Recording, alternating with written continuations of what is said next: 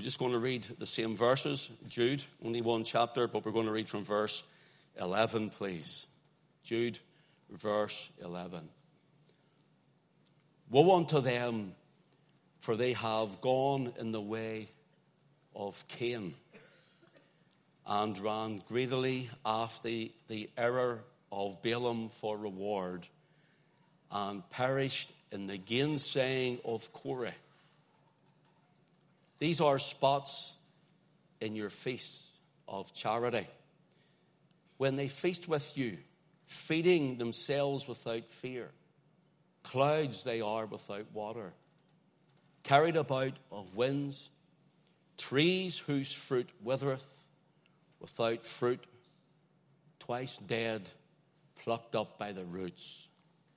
Raging waves of the sea, foaming out their own shame, wandering stars, to whom is reserved the blackness of darkness forever. Keep your Bible open there. We'll be referring to the chapter. Let's pray. Father, again this evening we ask you, Lord, to shut each and every one of us in with yourself. That your Spirit would move from seat to seat and heart to heart. And, oh God, that you'd speak to every single person in whatever way, Lord, you deem it fit to speak. It may be for encouragement. It may be for conviction. It may be to compel them. Or, Lord, it may be to chastise them.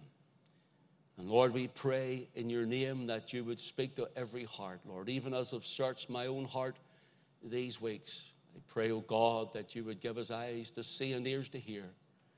And, Lord, that you'd help us this evening. Glorify your Son. Glorify the Lord Jesus Christ. And, oh God, as we wait in your presence and your anointing to come, to mantle upon your people, we ask you, Father, Lord, that you would settle our hearts, settle our minds, Lord, and bind every opposing thought or distracting spirit under the name and the authority of the Lord Jesus Christ. For his name is above every other name. So we give you glory tonight, O God, and it's in your name we ask it. Amen. Amen. 3 infamous men. This is part 3. Part 1 was the way of Cain. Part 2 was the error of Balaam. And part 3 was the gainsaying of Korah. All found in verse 11. Let's read it. Woe unto them, for they have gone in the way of Cain, and ran greedily after the error of Balaam for reward, and perished in the gainsaying of Korah. Snapshots of the last 2 weeks, folks. First of all, the way of Cain. Cain was a tiller of the ground, a farmer, a man who worked with his hands, and hence he thought with his own work, labor, and his hands that he could appease and please Almighty God to make atonement for his own sin. His sacrifice of the fruit of the ground was rejected by the Lord. And yet Abel, he took a lamb, and the blood of the lamb was enough. So part 1, we looked at the way of Cain, how there are those who labor, as it were, for salvation, labor in religion. And there are those who have the wickedness of heart, like Cain, who would slay their brother because they see them going on with God. In 1 John chapter 3 and verse 12, it says, Cain, who was of that wicked one, and slew his brother. And wherefore slew he him? Because his own works were evil. Notice what the Spirit lays on John to say of the works of his hands. Because his own works were evil. And then it says, and his brothers were righteous. And hence Cain is the man who brings the labor of his hands, the sweat of his brow, and according to man's economy, that would be better than just bringing a little lamb. But it wasn't in faith. Abel came in faith, and also came with a firstling of the flock, came with the fat of the lamb, also the highest order to offer the Lord. And Cain came and just gathered some vegetables or whatever it was, the fruit of the ground, and says, here you are, Lord. And so Cain was rejected and Abel was accepted. Secondly, Balaam. Verse 11 of our reading says, and ran greedily after the error of Balaam for reward. Balaam was a prophet for profit. Balaam was hired by Balak, the king of Moab, to curse Israel. And hence, throughout the book of Numbers, from chapter 22 to chapter 25, we read of 7 times of this man trying to curse God's people. And he couldn't curse them because there was sacrifice made every time, and they were seen through the blood. Hence, the curse could not reach them, nor the curse could do nothing to them. Balaam was paid for his service to do wrong. Balaam was paid for his service to do wrong. A prophet, P-R-O-H-E-T, for prophet, P-R-O-F-I-T. Balaam couldn't curse Israel, but the only way he could cause them to fall in the eyes of God, he could tempt them. He could tempt them. And hence we read in Exodus chapter 29, in Numbers chapter 25, and in verse 1. And Israel abode in Shittim, and all the people began to commit whoredom with the daughters of Moab. Verse 2 says, and they called the people unto the sacrifices to their gods, and the people did eat and bow down to their gods. And that's always the way it goes. That God's people will always fall when they're in worldly company if they stay with worldly company. The ungodly will pull you down rather than you pull them up. That's why we are warned to be not unequally yoked together with unbelievers.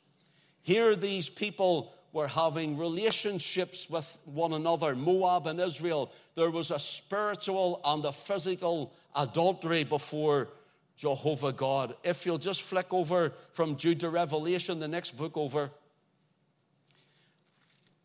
chapter 2 and verse 14. The Lord Jesus, again, we read this and we went into this more last week, writes to the church at Pergamos through the pen of John, and he says, but I have a few things against thee, because thou hast there them that hold the doctrine of Balaam, who taught Balak to cast a stumbling block before the children of Israel. That stumbling block is that which we have read in Numbers 25, verses 1 and 2. Notice, to eat things sacrificed to idols and to commit fornication. And I told you last week the word fornication is the word pornuo, where we get the word pornographic from, or pornography from. And here, what they were doing, committing spiritual adultery before God in Numbers 25, and also physical adultery before God, lying with one another, worshiping other gods, when Israel were married to God. And Israel were God's wife in the Old Testament scripture. And what they were doing, God was looking at it as though it was pornography. As though it was pornography. And we get the import of that even today, of what it looks like in God's eyes whenever those who say they are God's people are living in a different way. Living in a different manner. And so we can see that with our own eyes today. So thirdly, and tonight, we will look at Korah, the gainsaying of Korah. If you'll go to Jude, verse 11, and perished, notice that word, they perished in the gainsaying of Korah. Now, Korah was from the Israelite tribe of Levi. Moses and Aaron were from the Israelite tribe of Levi. And Korah was from the Israelite priestly tribe.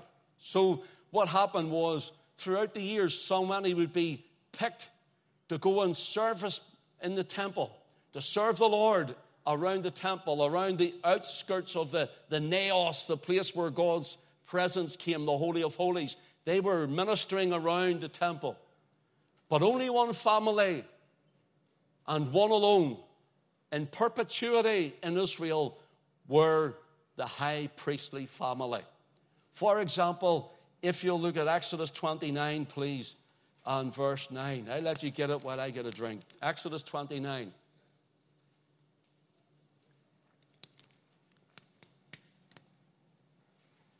And thou shalt gird them with girdles. Aaron and his sons, take note, and put bonnets on them. And the priest's office shall be theirs for a perpetual statute. Notice, it's Aaron's and his family's for a perpetual statute. And thou shalt consecrate Aaron and his sons. So in other words, they were chosen and set apart. They were of the tribe of Levi also, but God, with an election, elected the house of Aaron to be the high priest for perpetually. And although Korah was a Levite, his family in the tribe of Levi was not of the house of Aaron. So it brought a lot of trouble to the door of Moses and also to Aaron.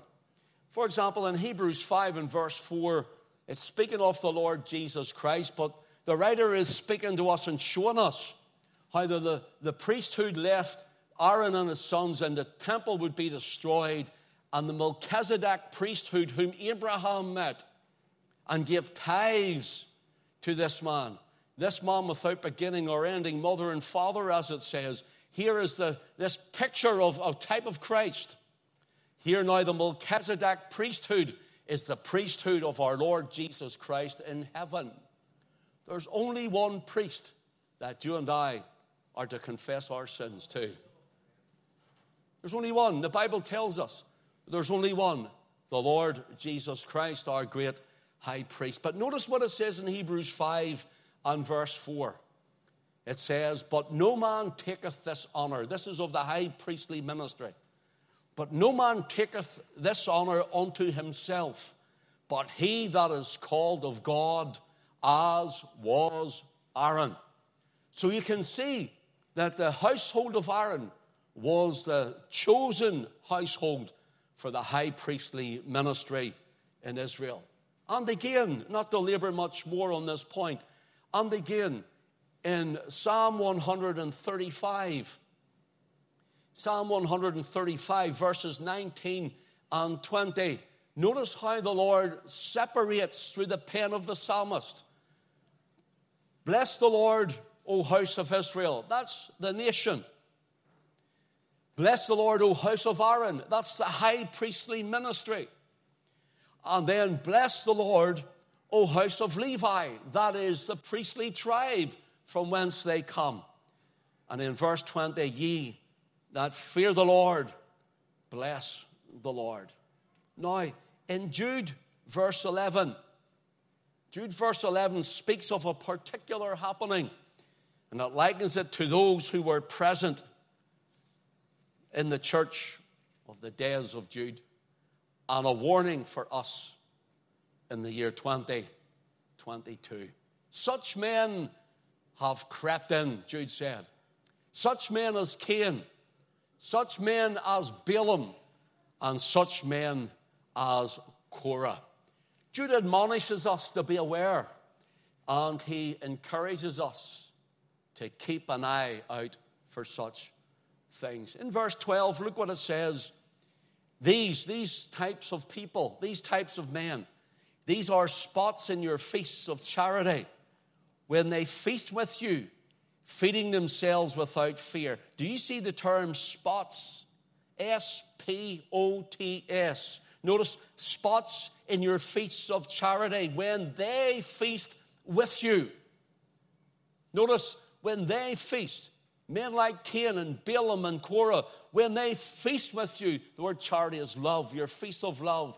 You're together around the Lord's table in love. You come together to break bread. It's about love. It's about Christ loving us and us loving Christ.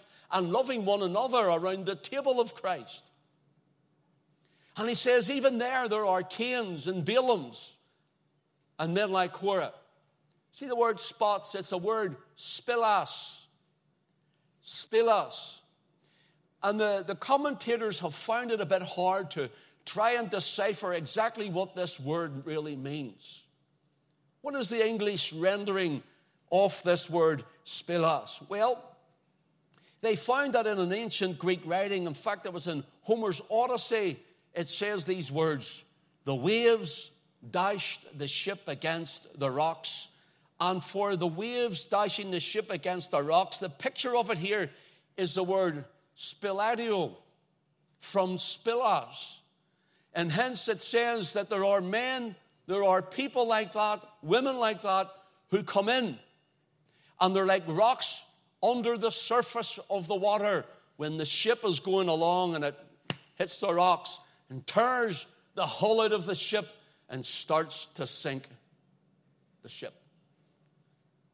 And he says, when they feast with you, let me tell you what they're like. So this is telling me that there are people who come to church and they're not saved. They're without the Spirit, Jude tells us. There's men and women and they come and sit in church and they think church is enough. And they are not Christ's and they're not saved. Notice here, if you will, we want to look at what exactly has happened. These men have come in, and it says they crept in unawares. Looked the part.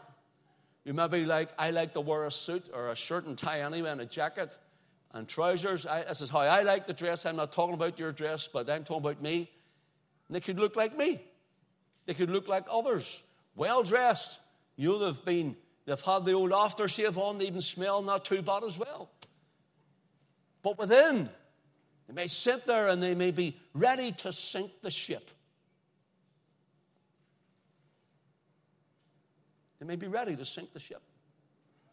And what they do to our rocks who come under, and they get under the skin of people. They get into the psyche, as it were. I talked about that this morning, what that means. Into the psyche of men and women. Tell you, listen, this isn't right. Or they tell you, you don't need this. Church is enough. And it's rocks under the water. I'll meet you for a cup of tea and we'll have a chat, and they rip your brothers and sisters apart. Turn holes in the hull of the ship, rocks hidden under the water, pulling the hull out of the ship, rocks hidden under the water. The spilas, they're called. And Jude says, they are spots in your feast of love. Or in other words, they are rocks under the water when you're gathering together in love. Oh, there's nothing as bad as loving someone and them killing you behind your back. It's nothing as bad as loving someone and helping them and you find out that they haven't been so loving to you. You might say, has it happened to you? And I'll say, all the time.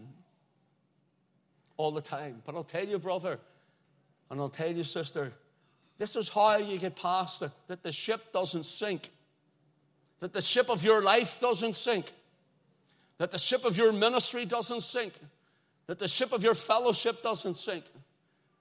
This is how you get by it. You do everything, loving them and whoever else, serving wherever the Lord has opened the door. You do it as unto the Lord. Because men will fail you and let you down, even this man. Take note in this, brothers and sisters, because this is important here. Jude admonishes and Jude encourages us to beware. To beware. Verse 2 of his letter, let's look at it. Jude and verse 2. Mercy unto you and peace be multiplied. Beloved, when I gave all diligence to write unto you of the common salvation, it is needful for me to write unto you and exhort you that ye should earnestly contend for the faith. Notice that ye should earnestly contend for the faith which was once delivered unto the saints. Do you know what Jude is saying to us here? That the faith that was given in the apostolic church, the faith that was given from our Lord Jesus Christ to the early apostles. Jude was saying there's men like Cain, and there was men like Balaam, and there's men like Korah would come into the church, and what they would do is they would try to sink it, and you have to. He says, I, with all diligence, had the right to admonish you. I had to try and tell you. In fact, the epistle of Jude is known by many as the fiery letter to rouse the church. To rouse the church, to get the church to rear up, as it were, on its hind legs like a horse. And this was written, he says, earnestly contend for the faith for these young believers here. This young church, like every other assembly since it, must watch, because if we don't watch, if we're not ready, if we're not on our guard, if we're not discerning of spirits, if we're not, then there are rocks underneath that want to sink the ship. And they'll bring in all sorts of thoughts and ideas and ways. Not so long ago, there was a certain couple of people trying to bring in a certain teaching to our church that was, well, it was something that we wouldn't have had anyway. And I didn't know until it was like under the water, the rocks, and the ship had already hit the rocks. I found out about it. I went and see that teaching, get it out. That teaching's not coming here. Telling me that a Christian can be full of demons and needs delivered. A believer.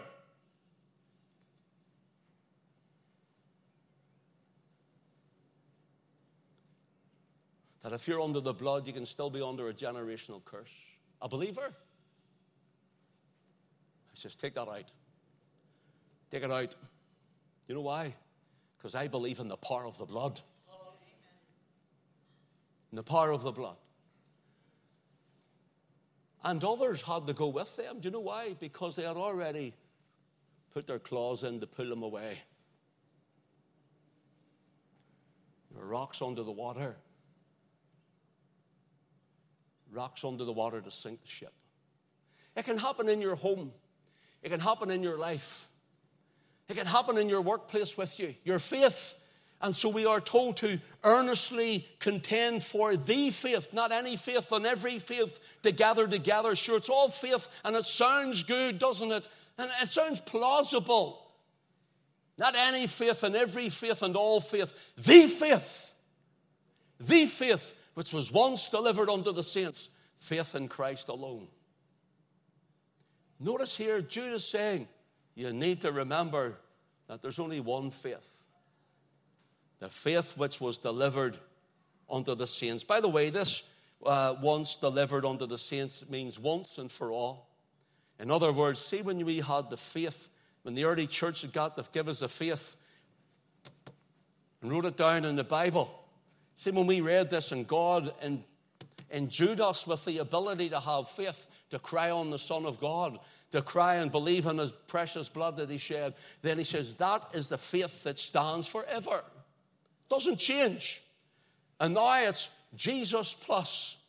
Even Jesus plus Muhammad is coming in. Yes, Jesus plus Krishna.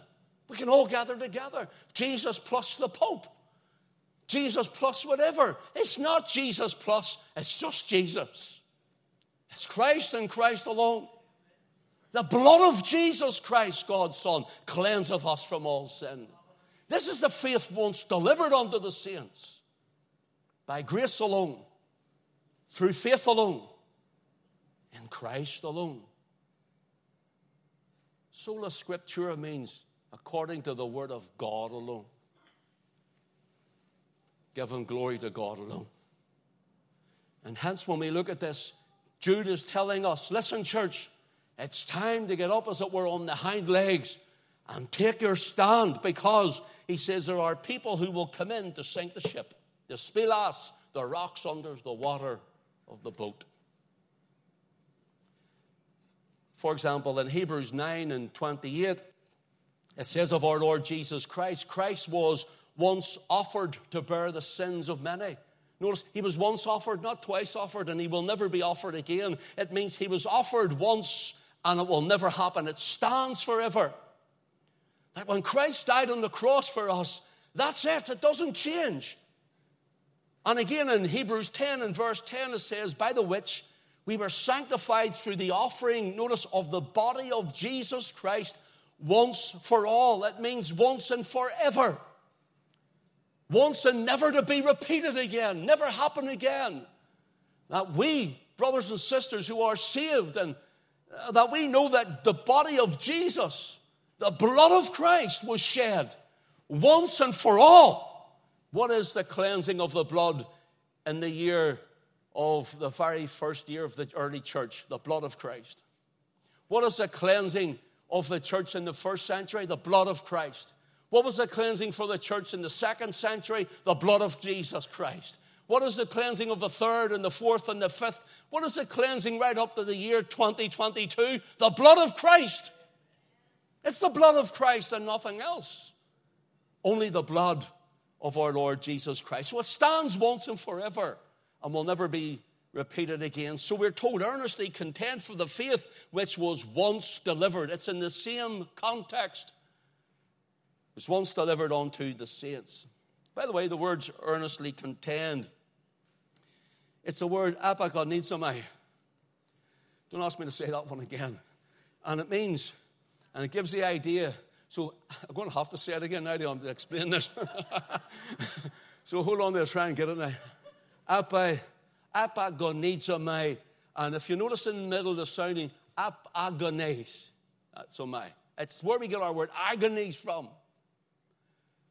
It means if you earnestly contend for the faith, if you earnestly contend for the faith that you know that is of Christ, faith in Christ and faith from God in Christ.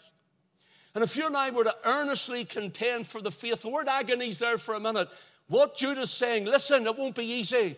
Life might get hard. Things might get difficult. You will be tested. You will be tried. And this is what he's saying. He says, but agonize sometimes. Being a Christian, sometimes you have to agonize over it.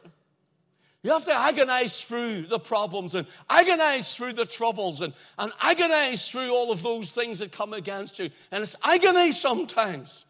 And here he's saying, earnestly contend, agonize for the faith once delivered unto the saints. Sure, brothers and sisters, as we look to the left hand and the right, there are people who are capitulating to all manner of sin and evil. There are people who are capitulating, believers capitulating to all manner of totalitarianism and non-biblical, non-scriptural ideologies of man today, because it's politically correct to go this way, and it's politically correct to do these things now, and it's politically correct to keep everyone together and to make sure we don't cause any trouble. It's politically correct not to rock the boat. But this word of God here is true. Thy word is truth, John 17 and verse 17. And in this word and this word alone, it tells us, it tells you and it tells me we are not to be politically correct according to society or government or anyone else. We're to be biblically correct. Biblically correct. And to earnestly contend for the faith was once delivered unto the saints. To agonize, it means to struggle, and it means keep fighting. Brother, sister, look, maybe you're getting it tight. Maybe at work. The amount of people who talk to me that recently, especially about work, because of the way things are coming in, because of the way society has changed, because of the way the things that are right are wrong, and the wrong is right, and the good is evil, and the evil is good, and hence people are having to deal with different people, and when it comes against their faith, they're then saying, I can't do this because I am a believer, and their jobs are threatened, or they feel that they're going to get into more trouble. Brothers and sisters, listen, earnestly contend. No matter the cost. No matter the cost. Earnestly contend. Agonize over it. Struggle in it. Then struggle. But struggle through it. Struggle through it. And I can tell you, the Lord says, them that honor me, I will. What does he say? Them that honor me, I will. I will honor. Don't give up, brother, and don't give up, sister. Stand your ground. And as Jude has given us this letter to rouse the church. Look at verse 4, please. For there are certain men crept in unawares. Notice, there are certain men who crept in unawares, who were before of old ordained to this condemnation. Now that's a study in itself, isn't it? Before of old ordained to this condemnation. Notice this. Ungodly. Notice, ungodly men turning the grace of God into lasciviousness and denying the holy Lord God and our Lord Jesus Christ. For certain men crept in unawares. The certain men who are ungodly. See the word, English word ungodly? Jude uses it 6 times in this epistle. It's only a short epistle, but he uses it 6 times. And he uses, and it switches sometimes, but they're very close anyhow. And without getting into it, he uses the word asibas and the sibia. And they're the same. Ungodly is a good word for both of them. So there's nothing wrong for using ungodly with it. For example, verse 4, we have ungodly men. In verse 15, we have ungodly people with ungodly deeds. And it says who have ungodly committed. And then, of course, in verse 15, we have ungodly speeches. They're hard speeches. And then in verse 18, the last one is ungodly lusts. Now, this word here, ungodly, or asibis, or asibia, this is the rendering of it. It gives the idea of being destitute of reverential awe towards God. Do you know what's wrong with many in the church today? We've lost our awe, our reverential awe before the Lord. We have lost the reverential awe before the Lord. It actually also covers for one who is irreverent, one who is impious, or even right down to those who are wicked, the ungodly. The ungodly lusts of verse 18, if you want to look at it. How that they told you that there should be mockers in the last time who should walk after their ungodly lusts. Can I ask you a question you can answer yes or no to yourself? Do you see that today? Those with their ungodly lusts and ungodly men and women. And these days when you look and you talk or you witness in work, or all you hear is of ungodliness. And they mock the Lord. They mock you for loving the Lord. And hence that's why we're told to earnestly contend for the faith. Sometimes we think we get it hard because we've been challenged by our friends in work and nobody wants to speak to us in the street because we're a Christian. Listen, see, 2 haircuts ago. Okay. I remember, so 2 haircuts ago, I was walking through the Belfast with Alison and the girls, and I was walking by this wee barber's, and I take these things, I'm going to this now. And my hair was all over the place. It was like a big mop. And there's a barber's, and I happened to look in, and in the barber's, he had boxing memorabilia. Sean, you'd like it there. It's good there. The only thing was, the guy was brilliant. We started talking about boxing, started talking about some of the clubs they knew, some of the people they knew in the clubs from way back, and things were great. And he says to me, are you off today? I says, no, not really. I'm just spending a few hours with my wife, and I have other things to do later on. And he's cutting away at my hair, and he's having a good talk. And he says, and what do you do? I says, I pastor a church, and my haircut was finished in 30 seconds.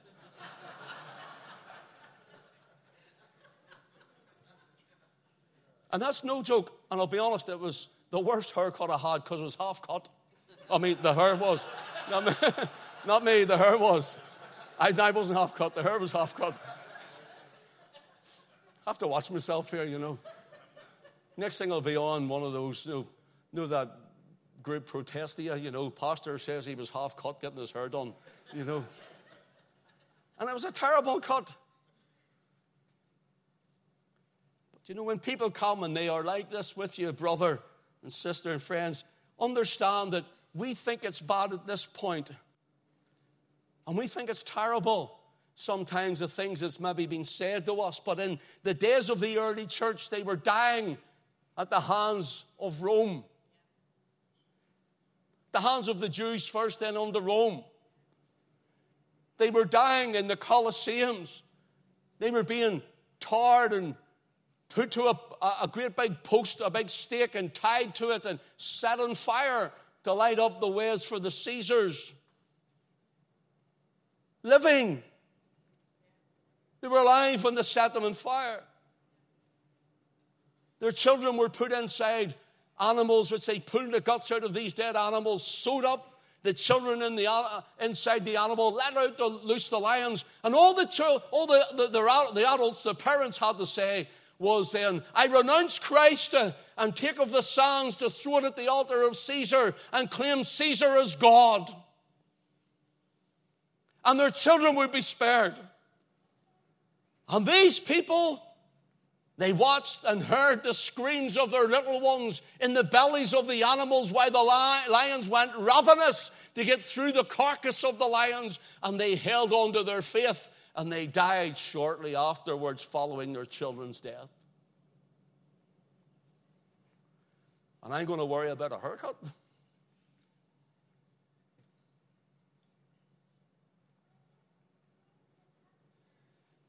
In perspective, you can see why Jude has written this.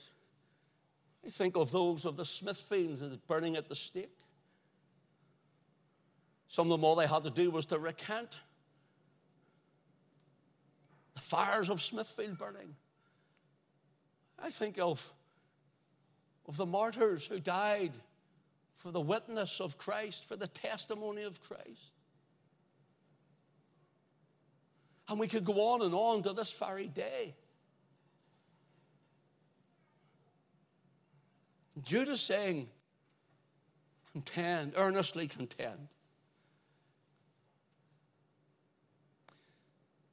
Find it hard sometimes to leave the sofa of our slumber on a Sunday afternoon after dinner to come out to a church on a Sunday night.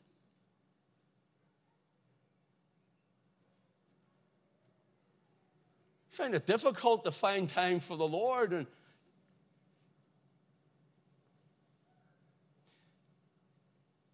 hence you can see why this letter here is written to the people at the time, and hence the word of God is forever settled in heaven, comes straight to you and I this evening to tell us, listen, it's time to take your stand. It's time to stand up and be counted, to earnestly contend for the faith which was once delivered unto the saints, because there are these men still today out there, and some would come in here or wherever.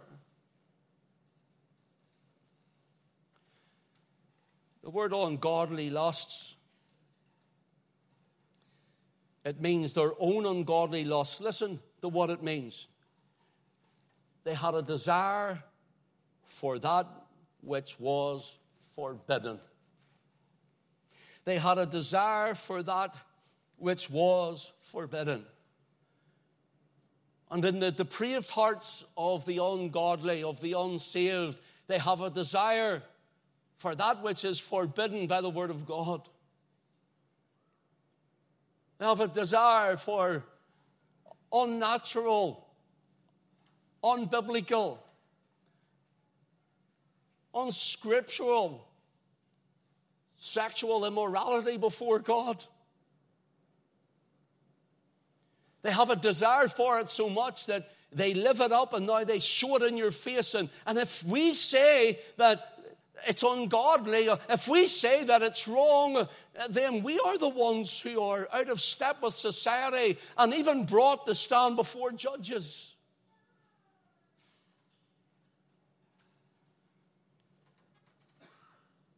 have to decide, brothers and sisters, who do we love the most? What do we love the most? Do we love ourselves more than Christ? Do we love Christ more than the world? Because you can be well aware after this evening that there are rocks under the water going to sink your ship. We try to sink this ship. And hence many churches, if you want, many assemblies, not all, but many have turned into cruise liners. Take it easy and do not churn up too much of the muddy water. And God's calling us, as it were, to be a battleship.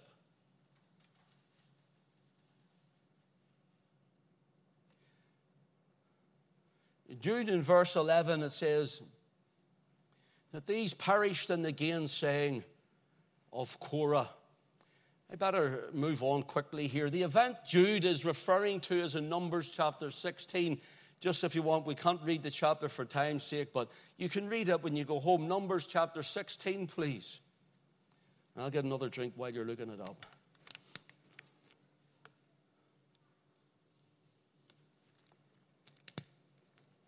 Numbers 16. And let's read just the first couple or so verses. Now Korah, the son of Izhar, the son of Korah, the son of Izhar, the son of Kohath, the son of Levi. See, Levi through here is the tribe of Levi comes from this patriarch, this family name. Notice now, and Dathan and Abiram, the sons of Eliab, and On, the son of Peleth, the sons of Reuben. That's another tribe, the Reubenites, the tribe of Reuben.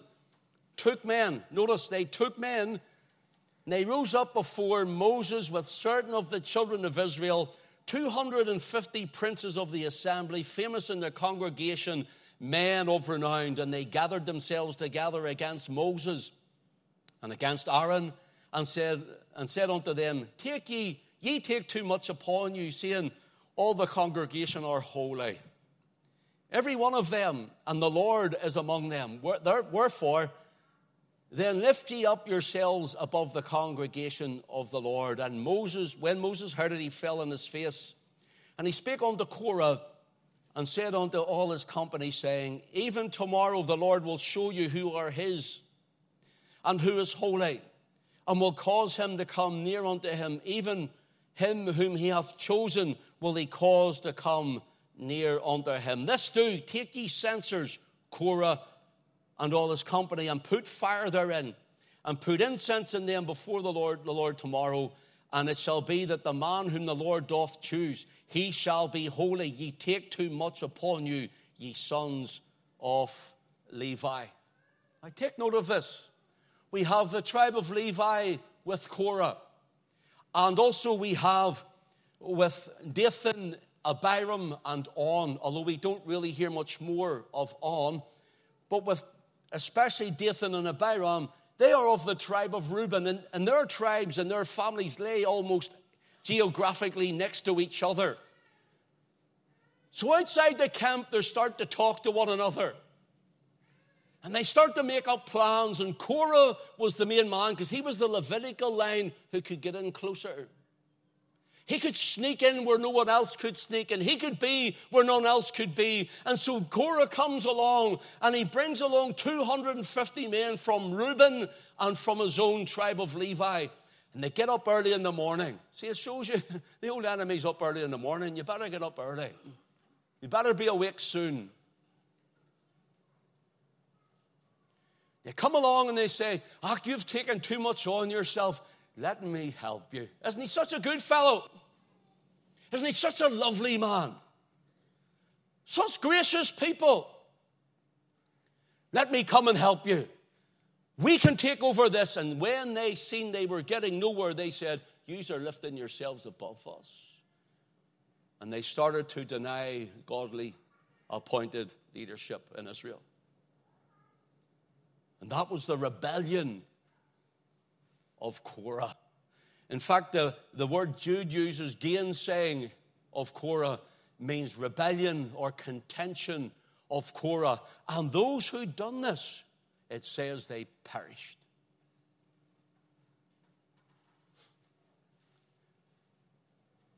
I don't know about you. But I'm always careful of what I say about men and women that God is using for His glory. I'm always careful of it. My late pastor, I loved him, and I mean that I loved him. I miss him. But I loved him, and me and him didn't always get on, by the way. There were things that I didn't agree with, and we talked about it, but we didn't always get on. But my late pastor, I could have done things which would have done him harm, tried to be a rock to sink the ship. But I wouldn't do it. You know why? I was afraid of my late pastor? No. I was afraid of the Lord. I was afraid of the Lord. And because I loved him. I'm just giving you an example like this. Take note, brothers and sisters, these men creep in unawares, it says, to do such things. Korah, Dathan, Abiram from Reuben, they all come. Here's what I've written. In Moses we have civil authority. In Aaron we have religious authority. Civil speaks of kingship, and religious speaks of priestly authority. And here is a picture of the king priest, our Lord Jesus Christ. Here is a type of him. And how are those who really do detest the Lord Jesus Christ, and they hate him. And so I've written this. Notice the spirit of these people. Excuse me. Whether the said rebels thought they could do a better job or not, or even though they possibly meant the best, or even though they thought their administration could work better for the people, it was not God's way they came, but man's will. Either way, it was the wrong way, and maybe all didn't fully understand it, but every rebel took part in it. Maybe every man that came didn't fully understand what was happening, but they all took part in it. Moses says, see, tomorrow, bring your censers. They were like bedpans. You know those, the ones that heat the pan, that heat the bed. They had those. And some of the houses had them because they would have used them in some sort of feast days themselves. And hence they come with their pans or censers, and they put fire in it. Notice, they put their own fire in it. They put their fire. And they had the audacity to bring their fire before God, who calls fire down from heaven.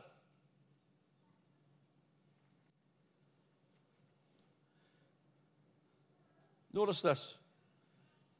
In Genesis 49, verses 3 and 4, this is what it says about Reuben. And this was the blessing of Jacob Israel to his sons. Genesis 49, verse 3 and 4. Reuben, thou art my firstborn, my might, and the beginning of my strength, the excellency of dignity, and the excellency of power. Notice, unstable as water. This is who you are, Reuben, but you're unstable as water. This is these people coming from this tribe, unstable as water. Thou shalt not excel, because thou wentest up to thy father's bed, then defilest thou it. He went up to my couch. And then it says in verse 5, Simeon and Levi are brethren. So do you know who Levi's big brother was? Reuben. Reuben. And hence the children of the tribes, Levi called his big brother. Now maybe you were a younger brother and you were able to say, I'll get my big brother for you. I was the big brother. And now I'd say, I'll get my wee brother for you.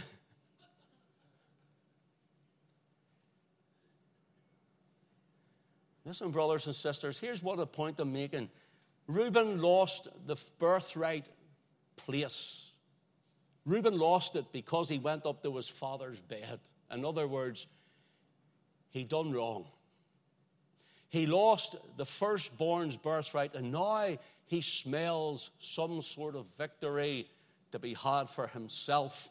Levi, his younger brother's relatives, or his progeny, he says, come with us and we'll overthrow these. And he goes down. They go down with him. It says here that Reuben, thou art my firstborn. And yet in verse 4, unstable as water, thou shalt not excel. Notice, thou shalt not excel. Do you know, as far as I'm aware now, and I've looked it up and I couldn't find any others saying it, in the tribe of Reuben, there was no judge raised up from the tribe of Reuben. In the tribe of Reuben, there was no prophet come out of the tribe, ever. And there wasn't a king come out of the tribe. Obviously, that was from Judah. But nevertheless, there was none came out from these tribes. In fact, in 1 Chronicles 6, verses 2 and 3, along with Numbers 16 and 1, it says, Moses and Korah were cousins. They were cousins. Oh boy, there's nobody can hurt you like your loved ones, isn't there? You know, whenever you get all your close family members and so, see, they know how to push your buttons, don't they? They know what to say to you to really make you hurt.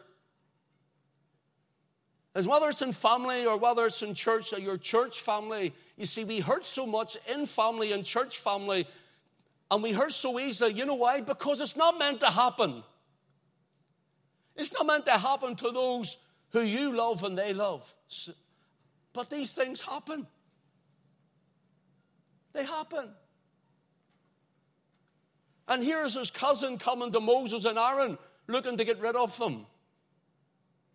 And so Moses and Aaron did not defend themselves in the chapter, but they prayed.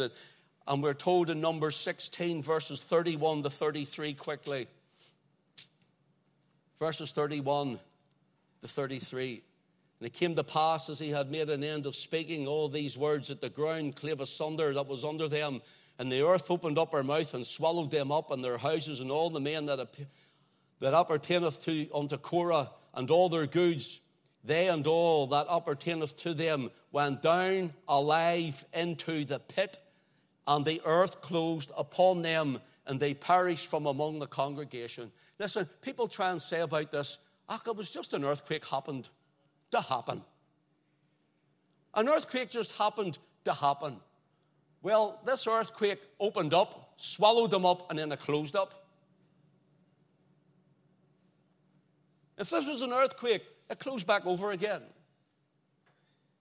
No, this was the Lord dealing with these people.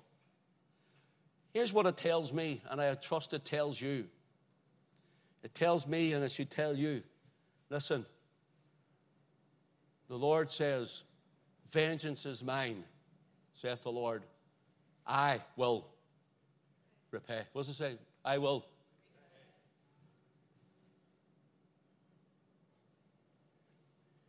Not so long ago, it happens all the time anyway, but not so long ago online, on social media, I was slandered from one end of the country to the other by a certain person and group.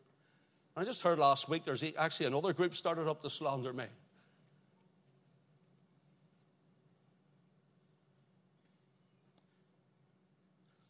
And people have come to me and they've said to me, what do you do in these situations? Go on and get back at them. You know, you could go on and tell them and take them apart. And I go, no, I never have. I never have. You know why? Because I've got a big brother. Reuben might be their big brother, but I've got a big brother. He's called the Lord Jesus Christ. He's my big brother. And when he takes it into dealing, when he deals with it, and brothers and sisters, leave it with the Lord. Do you hear me? Leave it with the Lord. I have too much material. I'll round this up somehow.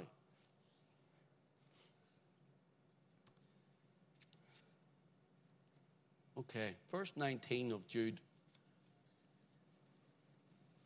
So these are the people that Jude is warned about, like this, and they they perished in the gainsaying of Korah. Let your eye run down, if you will, to Jude verse 19. He goes through all of these, what they are, ungodliness, and he says, these be they who separate themselves, sensual, having not the Spirit. Now, the word Spirit is a capital S, meaning the Holy Spirit. So this is the last point, and I need you to prick up your ears, because this could get a bit technical. I'll try not to get too technical. Would you say sensual? Okay, so with the tripart being spirit, soul, and body, that's you and I. Spirit, soul, and body. There are three ways to look at the tripart being. There's what's known as the sarkikos. The sarkikos. And then you have the sukikos. And then you have the pneumatikos. Okay? Sarkikos comes from the word sark, for flesh or natural person, and it always pulls you down. It's downward. It's fleshy. It's earthy. And then what we have is that which pulls you up. And it's the suke, but with the Holy Spirit, if you have the Spirit of God, lifts the man up. It's a pneumatikos, it's called. It's where we get the word pneumatic drill from. Those big drills on the road, you have the big head defenders on, ear defenders, boom, boom, boom, boom. Pump by air, that's where we get it from. The breath and the wind of the Spirit, with your spirit, looks upward. Looks upward. But the term here for sensual is the word sukikos. And it speaks of the soul, the real you. The real you who Christ came to save. Of the man and the woman who, without Christ, will be in a lake of fire. The Revelation chapter 20 tells us where there's going to be a place of burning, of weeping and wailing and gnashing of teeth. And the real you will experience it without reprieve of it if you're not saved and in Christ. And here, Jude uses the word sukikos, and it speaks of the soul, its desires, its affections, and the seat of the feelings of the person. Alford's Greek says of the word suke, which is the root for sukikos, listen to this, it is the center of the personal being, the I of each individual. The I, it's me. It's you. The sarkikos, or the flesh, is the person who gives themselves to the flesh. The person who employs themselves, their spirit, to loving the things. The flesh pulls them down the way. That's the people we're seeing. The pneumatikos is God's Spirit with ours, born-again spirit, lifting up. To understand, to look up to God, to have communion and fellowship with God. That our soul is united and one with God. In love with Christ, trusting in Christ, born again of the Spirit. And the word sukikos is he or she who rests midway. He or she who thinks of self and self-interest. They are sensual in nature with its subjection to their own appetites and passions. And that's the world we're seeing today. It's about being God of your own life, taking charge of your own life. It's about my body, my choice. It's about my will and not God's will. It's about my loves, my life, my lusts. It's about me, myself, and I. It's about my pleasures and the hedonism of it. It's about lust of me. Oh, I love the flesh. I love the world. It pulls you down this way. But when you're born again of the Spirit, when you're born again of the Spirit, God, the Holy Ghost in your spirit, He lifts you up the way. And you look and wait for Christ who's coming again from heaven. But Jude says there are these people, they look inward. It's about me. And they want to change the church they want it to be man-centric. Want the songs to be about man-centered songs. They want it to be about my best life now and the blessing of me now and what I can get now and the riches I can have now and sow a seed and receive much now. That's the world, and that's who's come into the church. Excuse me.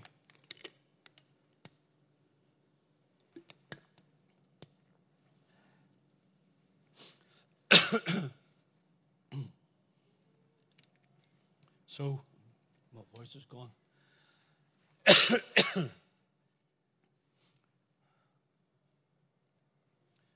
So, brothers and sisters, we are told to earnestly contend for the faith. To earnestly contend, to stand up, to stand out. Listen, brothers and sisters, the church has become effeminate. The church has become like a toothless lion, a spiritless gospel and a Christless word, and a bloodless one at that. But Jude is telling us, earnestly contend. Let's read this and that's us finished. Verse 20, it says, But ye, beloved, building yourselves up on your most holy faith, praying in the Holy Ghost. Keep yourselves in the love of God, looking for the mercy of our Lord Jesus Christ unto eternal life. That's the sort of men and women we are. But ye, beloved, it's meant to say, but as for you. See all of you on this side, but as for you. You can say, but as for me, and all of you, and all of you, and all here, it's like, but as for you, beloved, as divinely loved ones, it's not because Jude loves them, he's saying, I love you. It's the idea is you're loved of the Father. You're loved of God. No matter what happens, you're loved. Build yourselves up in your most holy faith. God bless you tonight.